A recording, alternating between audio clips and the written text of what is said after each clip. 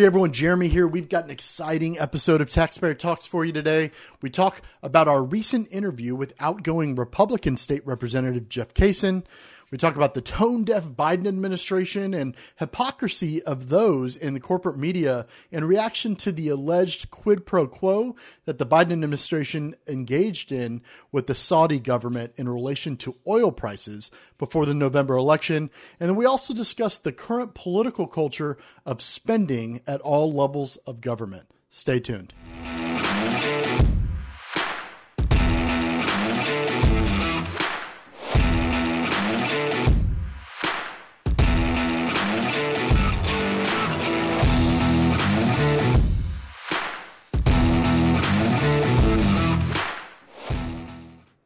Taxpayer Talks is brought to you by Texans for Fiscal Responsibility, and it's only made possible from generous donations from listeners like you. If you want to support our work, you can visit texastaxpayers.com/donate to make a tax-deductible contribution today. Thank you. Good evening and welcome to Taxpayer Talks, the podcast where we hold Austin accountable by keeping taxpayers up to date with news that affects their wallets. My name is Tim Harden, president of Texans for Fiscal Responsibility. I'm here with our executive director, Jeremy Kitchen. How you doing today, Jeremy? Doing okay, man. How are you? I'm doing good, man. It's been a really busy week. We spent a lot of time, you and I both, speaking. We've been at True Texas Project multiple times, kind of going over our Texas Prosperity Plan and what our legislative priorities for the session. It's been a lot of fun. Talked to a lot of grassroots folks. I'm sure you've had the same experience, right? Yeah, I mean, people are fired up, right? Property taxes and inflation are the things that I'm at least hearing about when we go talk. And people are fired up. They're angry. And, you know, I mean, what the quickest way to get people angry is to impact their wallets, right? Yeah. I was actually surprised on Tuesday night. I was in Denton, and there was about 9 panelists. And after we talked, there was a number of different questions. And usually when we talk, I'm always, I think, guns and pro-life issues, those are more appealing to people. But of the 15 questions asked, almost 10 of them came our way. And so it just shows that people are very worked up about property taxes and that economic and fiscal issues are at the very, very top of voters' minds. So it's exciting for us. And we hope we see some reforms this session, right? I mean, all the polling, right, correlates with that feeling as well. So it's, let's hope that translates to reform. Awesome. Well, hey, let's get into it. We actually had a special guest, Jeff Cason, who is a newly minted TFR board member. He's a taxpayer champion, and we have a bonus episode that we'll talk about here in a little bit. But we wanted to show a few clips of our interaction with him today. So let's get into those clips, Jeremy. Let's show the first one. So, one, ask your opinion about property taxes and just your general thoughts on that. But also, I wanted to hear your story behind the scenes, specifically in the legislature. What the feelings were behind the curtain and how realistic something like eliminating property taxes is with the current people we have in there. What are your thoughts there? Well, Tim, I have 2 words. Property tax is theft. Okay. That's a Joe Biden reference, I think. I'm sorry. I couldn't resist. But I do believe in my heart of hearts that property tax is theft. We've had some people a lot smarter than me do studies at TPPF, Texas Public Policy Foundation, and there's a number of papers out there that talk about a transitioning away from property tax and how it can be accomplished in a suitable manner for our whole state, for education and the things that we have to finance. The feeling in general that I got was that not too many people really embraced the idea of getting serious about moving away from property tax at all. And most people understand, and if not, maybe after this session they will. Property tax is theft, and as long as you have to pay the government a tax on your property to stay in your home, you truly will never own your property. You will be a tenant, a renter from the government in perpetuity. And if you don't pay those tax, you'll find yourself at auction on the courthouse steps with your property being the item that's being auctioned. It's just that simple. We have a $27 billion surplus going into the 88th session. And quite frankly, I don't have the sense that there's too many legislators on the Republican side of the aisle that are very serious at all about moving this initiative forward. Well, he said it, right? Property tax is theft. And so it's interesting hearing at least a current sitting, lawmaker say those things. Obviously he talked about the prospects for property tax elimination, or whether or not current lawmakers are talking about it in a realistic way. And it's interesting his thoughts on that, because we certainly get that feeling, right? Like, depending on whether we directly or indirectly engage with lawmakers or constituents of these lawmakers around the state, there is that feeling, right, of doubt. We wrote an article a few weeks ago about this, right? Where there's definitely this, based on the track record of lawmakers previously, will they be taking this issue seriously as, Texans' property tax burdens continue to grow? It's a yet to be seen. Obviously, there are a lot of lawmakers talking about it, but we don't know whether or not that's because we're in campaign season or not, right? Yeah. It's interesting to hear the perspective of a legislator. Both of you and I both spent 7-8 years in that building, and so I think we have a little more experience than probably the average taxpayer. But nevertheless, we were not elected officials, and we didn't go into the backroom meetings like they did. And so to hear him echo the sentiment of voters and taxpayers was refreshing. And his honesty was refreshing. And Jeff even has, the expertise of being on a city council as well. And so he's been at multiple levels of government. And so he's just an awesome resource. I think we share the same skepticism, and it's based on the history of what has occurred. The fact that taxpayers have been screaming, please give us property tax relief for over a decade or more. And we have yet to see anybody's property tax bills go down. And so we always remain cautiously optimistic. We're very encouraged by Abbott saying that his goal is to eliminate school property taxes. And so we take everything politicians say with a grain of salt, but that doesn't mean we have to have a defeatist attitude or give up on the hope that we can actually own our homes one day. And so I'm very hopeful that Abbott will add this in the State of the State address to his legislative priorities. And we're hoping both chambers do the same, and we can make some really good progress on property taxes this go around. But it's going to take taxpayers and voters speaking up and demanding and holding lawmakers accountable. And of course, that's one of the main reasons why we're here, is to help them do that, right? It's interesting. Like, one of the reasons property taxes continue to grow is because spending is out of control, right? The state and local level. And of course, we got, Representative Cason's take on that as well, having, as you talked about, been a former Bedford city councilman. So let's see that clip. At the end of the day, I find that these cities love to have slush funds. They love to have their little funds here and little funds there of surplus. And whenever you have a surplus, in the case of $27 billion, that money should go back to the taxpayers. When I see people like our lieutenant governor or our governor talking about, well, we'll apply $11 billion towards property tax or $17 billion towards property tax. Well, is it their personal candy dish to do with as they please?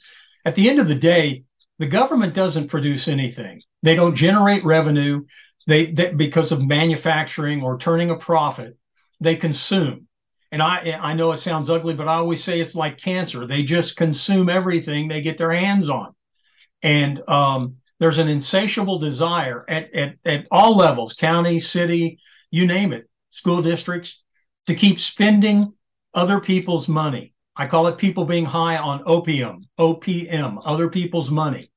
And at the end of the day, it's wrong. Wow, high on OPM. At first, I thought he said opium.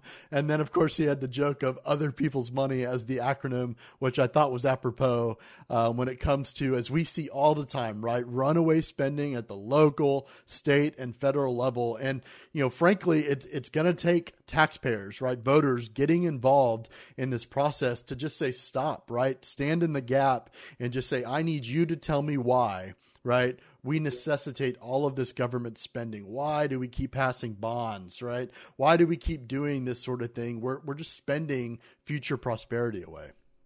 Yeah, there's so many problems with budgeting in Texas, not only at the state, but at the local level. And I think having many conversations with Jeff and other people who have been involved in local government, and even, people who are involved in our state budgetary process, there is this mentality with state agencies or local political subdivisions that if we don't spend it, we lose it. And you know what? That's actually true. That is the way that our budget works now. And so we see lots and lots of local political subdivisions, whether they be cities or counties or ISDs, when it comes to the end of the fiscal year, they start blowing through cash like nobody's business in order to justify more money. Because government is not a for-profit business. So they have to spend it if they want more money. They're not producing widgets. They're not held to the same standards that a private business would. And so that is the only way they can get more money, is by wasting money and then saying we desperately need more, even though they've probably bought millions and millions of dollars of stuff they do not need. I know in my experience, transportation works like this. Education certainly works like this. Even our water system works like this. Almost every facet of government works like this. And we've brought up things like zero-based budgeting, and there's critiques on whether or not that would work or not. I think it would be a good reform. I don't know if it would fix the entire system, but one thing we have to acknowledge is that budgeting in general and how we fund our governments is broken, and it needs reform badly, which is one of the reasons we've introduced the idea of a frozen budget, right? To give us time to reorganize and to redo the way we do the budget, and then deal with things like, of course, property taxes and the elimination of them. So was definitely encouraged by that. Look, we appreciate having Representative Cason on. Obviously, he's an outgoing state representative. He's a new addition to our own board of directors here at Texans for Fiscal Responsibility. Of course, that special episode, make sure you check out, goes live on Friday morning. You can find the video podcast, obviously, and then the audio podcast on both Spotify and Google Podcasts at that time. So check that out. And of course, he's the host of his own podcast. Not a lot of people know that, called Backroom Access, where he takes you behind the curtain, if you will. He talks about that, obviously, in our interview, but behind the curtain to kind of talk through issues and his perspective as a lawmaker, right, on things that were maybe outside the public's purview on some of that stuff. So make sure to check that out as well. I guess we should go ahead and get into the news. Yeah. So I wrote an article this week based on yet another supposed quid pro quo, and I called it a quid pro Joe for Mr. Joe Biden. And essentially, the gist of the article is the Saudi government basically came out and said that the Biden administration reached out to them and was requesting that they don't ramp down oil production until a month later. And so the insinuation was, hey, listen, we need to get past midterms. Gas prices are absolutely killing the Democrats right now. It's probably the number one issue. And so this is not the first time that he has been accused of that. Of course, there's the Hunter Biden laptop business, the fact that Hunter worked for an energy company in the Ukraine, and surprise, surprise, we're in a war with the Ukraine, even though it's a proxy war, right? But ultimately, we're giving them billions and billions of dollars and weapons, and there's just a lot of entanglements and really conflicts of interest with the Biden administration. And so it'll be interesting to see if Republicans take the House and the Senate. Is impeachment on the table? But nevertheless, I think, if indeed, what the Saudi government is saying is true, that is absolutely a prequel. And that is absolutely him using gas prices and the private market to help Democrats out in the election. And it's unethical. Yeah, I mean, you have to wonder, right, if it was a different political party doing this, whether or not the reaction would be the same, or whether or not corporate media types and stuff would not be ignoring it in the same way that they currently are. I mean, yeah, it's absolutely insane to me that you have the leader, right, of our country doing something like this. I think, sadly, it's kind of become, as our politic changes, it's become kind of par for the course. But man, like, voters should just demand better. It's we're reeling from all sorts of increases in costs of stuff, but this is the wrong way to go about doing this, for sure. And you just have to wonder if the shoe was on the other foot, the other party was involved, whether or not the reaction would be the same. Yeah, I think it's really telling that I believe Wednesday morning they announced that Joe Biden will be draining our strategic oil reserves even further. For those who haven't been keeping up with that, he has been selling off and draining the strategic oil reserves. We're already at historic lows in our strategic oil reserve, and I would argue because of the elections, because the Saudi government said, no, we're not going to do that. And obviously gas prices are going up. This is an act of desperation. And he is going to be pouring out more of our strategic oil reserves, which ultimately is probably going to end in calamity. I think that he is not thinking any further than next month, just trying to get past the elections. But ultimately, by draining them as far as we have drained them, it's going to be really bad news probably next year for oil prices. I expect to see gas prices at new historic highs. I think California's at 7. We're floating around 3 something in Texas right now. I would not be surprised to see $5 gas in Texas next year because it's simply supply and demand, you know. Well, it's weird too, right? Like one of the things that has to be brought up, right, when it comes to this sort of thing is just onerous regulation, right? Or like the inability to do something, right? Like right when he came into office, right? It was, oh, well, we're going to put a stop to things like the Keystone XL pipeline, right? Or we're going to increase all this red tape and regulation on literally the largest, like, you know, just how we do energy in the United States, and all for this kind of this fantasy, if you will, to appease the far left. That absolutely weighs into this calculation, and we are absolutely feeling the effect of that sort of thing right now. It's hard for me to understand, you know, when you see, you know, leftist pundits talk and you see things like when Stacey Abrams came out and said that, you know, gas prices are high because you have kids. And just all the crazy things that you can't just open your eyes and realize that this is a direct result of our energy policy and a direct result of trying to shut down carbon emissions and new Green Deal thinking. The fact is, listen, when you cut off the Keystone pipeline, when you drain our strategic oil reserves, that means that there's less oil going around. And when there is higher demand but less supply, the supply prices are going to skyrocket. It's just an economic fact, and I don't understand how people do not get that. But I think they're starting to get that, right? I think we're starting to correlate the high prices with the Biden administration, and I think you showed me a tweet, right, that showed more tone deafness. You want to explain what? Good Lord, man. Like, talk about being tone deaf, right? And so you've got this tweet. I'll show it here. Like, good Lord, man. This is the president, right? Saying, and probably a staffer, let's be honest, right? But saying most families are focused on putting 3 meals on the table, taking care of their kids, and paying their bills. Helping you do that is my job. Well, if this is what we're calling help, please stop, right? You've got headline inflation being up 8.2% since last year, right? Your food, grocery bills are up 13%. Energy's up almost 20%. Gasoline is up 18.2%. Utility gas up 33%. I mean, if this is help costing me more money, please stop. Yeah, you know, this language is so 1984 in nature. You know, war is peace. What did he say? I saw him licking his ice cream cone the other day, and he's like, our economy's in the best shape ever. And it's like, clearly it's not. Like, clearly you know you're lying about this, and he's just hoping that, you know, this double speak, that just straight up lying about the shape of the economy is going to deceive people. Sadly, I think it does deceive a lot of people who are not plugged in. But, you know, to your points, every single thing that he said in that tweet has risen in large part because of policies in the Biden administration. You know, you could probably blame the Fed and some other factors as well. But for the most part, food prices, supply shortages are a direct result of lockdowns and just bad economic policies from the Biden administration. And so it's just, it's wild. Why don't we move on to another article that I wrote this week? And so, you know, from time to time we do explainers, and we like to explain a little more complex topics that some people might not be familiar with. And I found myself, you know, when speaking, I do a presentation on the free market, and I briefly bring up Keynesian economics, and of course that's juxtaposed with, you know, Austrian economics, which I'll probably write on soon.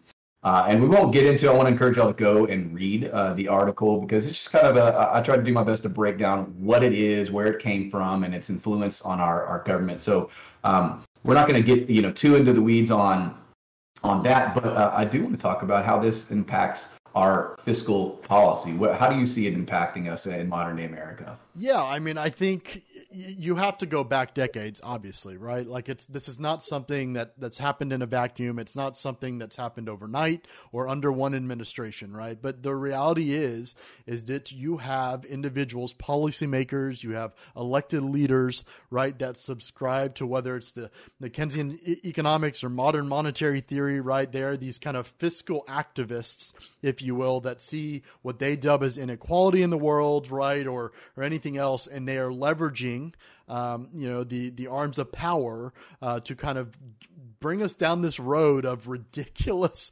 spending, right, in whatever way, but ridiculous spending, and then it basically all boils down to whether you subscribe to the philosophy that government can save us from government. Right. That's kind of what it comes down to. I think at the end of the day, and obviously you see a split in that thinking, not necessarily a partisan split, but more a philosophical split by folks. But certainly the modern monetary theorists, the people that subscribe to what you explained in the article, right, the Keynesian economics and stuff, they are bringing us down a path of potential ruin. And for years, people have been sounding the alarm. Yeah, I think where we see, and just to kind of explain the theory, essentially it is government intervention is able to save the economy or stimulate the economy. And so in times of recession or depression, mainly we have fiscal policy and then monetary policy. So we have fiscal policy, things like stimuluses and giving people turning the money printer on, right? But we also have manipulation of interest rates and everything we have going on now. And so, there's a lot of culpability, right? We have the federal legislature, but we also have mainly our central bank, right, to blame. The fact that we're on fiat currency, the fact that we just make up money out of thin air, that we moved away from objective value of the gold standard. There's a lot to this, and this has occurred over the last century, really, right? But we have seen it. And to your point, we've seen, kind of the uniparty. Both parties are guilty. Bush was guilty of this. Obama was guilty of this. Guess what? Trump was guilty of this, right? They printed 40% of our money supply in the COVID pandemic. And we are now experiencing the fallout from that. And of course, Biden he printed money as well, right? They put out stimulants as well. And then you have subsidies, you have, the Fed buying assets. There's a lot to it, but essentially in simplistic terms, it is the idea that the free market is too dumb to figure it out, that laissez-faire policy does not work, and that the government must interject itself to solve problems that, as you correctly said, that they created, right? They created the problems, and then they come through with the solution that actually is not a solution. You might get some short-term benefits, which is what we see with the money printing and the stimulus. Everyone gets a bunch of money, and it's like, hey, let's go buy TVs, this and that. And then flash forward a year later, inflation's at 9%. It's not going away. It's not transitory. And, there's this idea, I hear a lot of people, I can't wait for inflation to go away, or I can't wait. It's not going to go away. It's not going to go away. Yes, inflation year over year might go down, but the prices of goods and services, for the most part, are going to stay at the levels they are, and they're going to continue to go up. This is why that you listen to your grandfather talk, and he talks about buying a car for $5,000, and now they're $75,000. This is a direct result of inflation, a direct result of monetary policy. It is a horrible way to do economics, and this is one of the reasons why we're 31 trillion in debt as well. I mean, I think you kind of alluded to it, right? But the best way I've ever heard this explained, right, is that we've adopted as a culture, a political culture, this idea of like short-term gain, if that's what you want to call it. And I would argue maybe only gain for some people, by basically delaying the inevitable long-term pain, right? And that's spending away future prosperity, right, for future generations of not only Texans, but Americans at a ever-increasing cost. It's really shameful. Yeah, it's sad, and we're very limited on what we can do on monetary policy from a state standpoint. Really, you have, like Ron Paul is very famous for ending the Fed or auditing the Fed, which by the way has never been audited.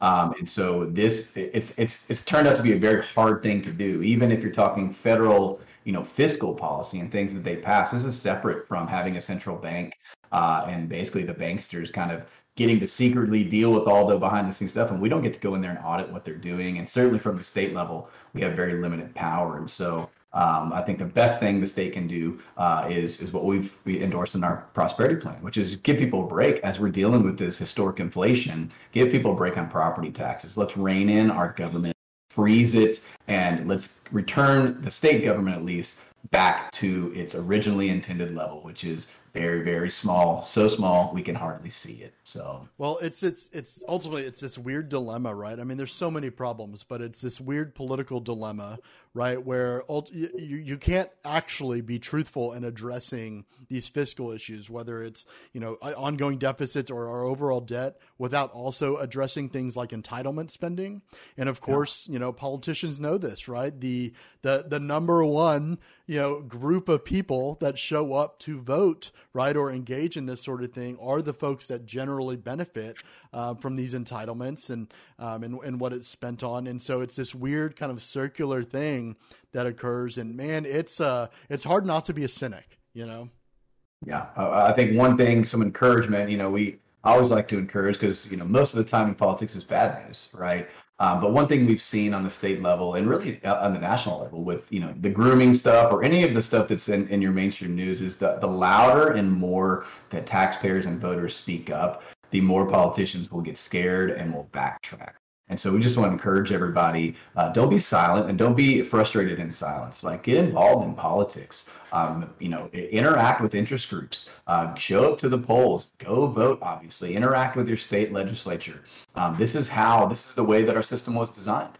And so we have to get active. We can't just lay down and let all these people destroy our country. So there is an escape hatch, but it's going to involve us getting politically active. So I think that's most of the time we have today. I think we have we have election stuff and upcoming events. You want to talk about that, Jeremy? Sure. I mean, that was a good segue to say, look, the soonest you can get involved, right? You literally have a general election coming up. Just want to remind folks that at least here in Texas, right, if you have any questions voting related, you can go to votetexas.gov to find information. But early voting begins next week, October 24th. It ends November 4th. General election day, of course, is Tuesday, November 8th. And of course, we keep saying it, right? But we do have a free tool that can help taxpayers here in Texas. Certainly, if you care about how fiscally responsible your state lawmaker is, you can use our Fiscal Responsibility Index, free tool located at index.texastaxpayers.com. Of course, and it's we've got data going back all the way to 2007 there. So make sure to check that out. Absolutely. So that is it for this week. Remember, we do have the bonus episode with Representative Cason coming out in the morning, and we will see you again next Thursday at 5:30. We appreciate you being with us. Y'all take care. For even more content, follow us on social media at Texas Taxpayers on Facebook and Instagram, at Texas_Taxpayers on Twitter. Subscribe to the Fiscal Note, our weekly email jam-packed full of information important to Texas taxpayers at texastaxpayers.com/subscribe. And then make sure to check out our Texas Prosperity Plan, texastaxpayers.com/TPP. Thanks.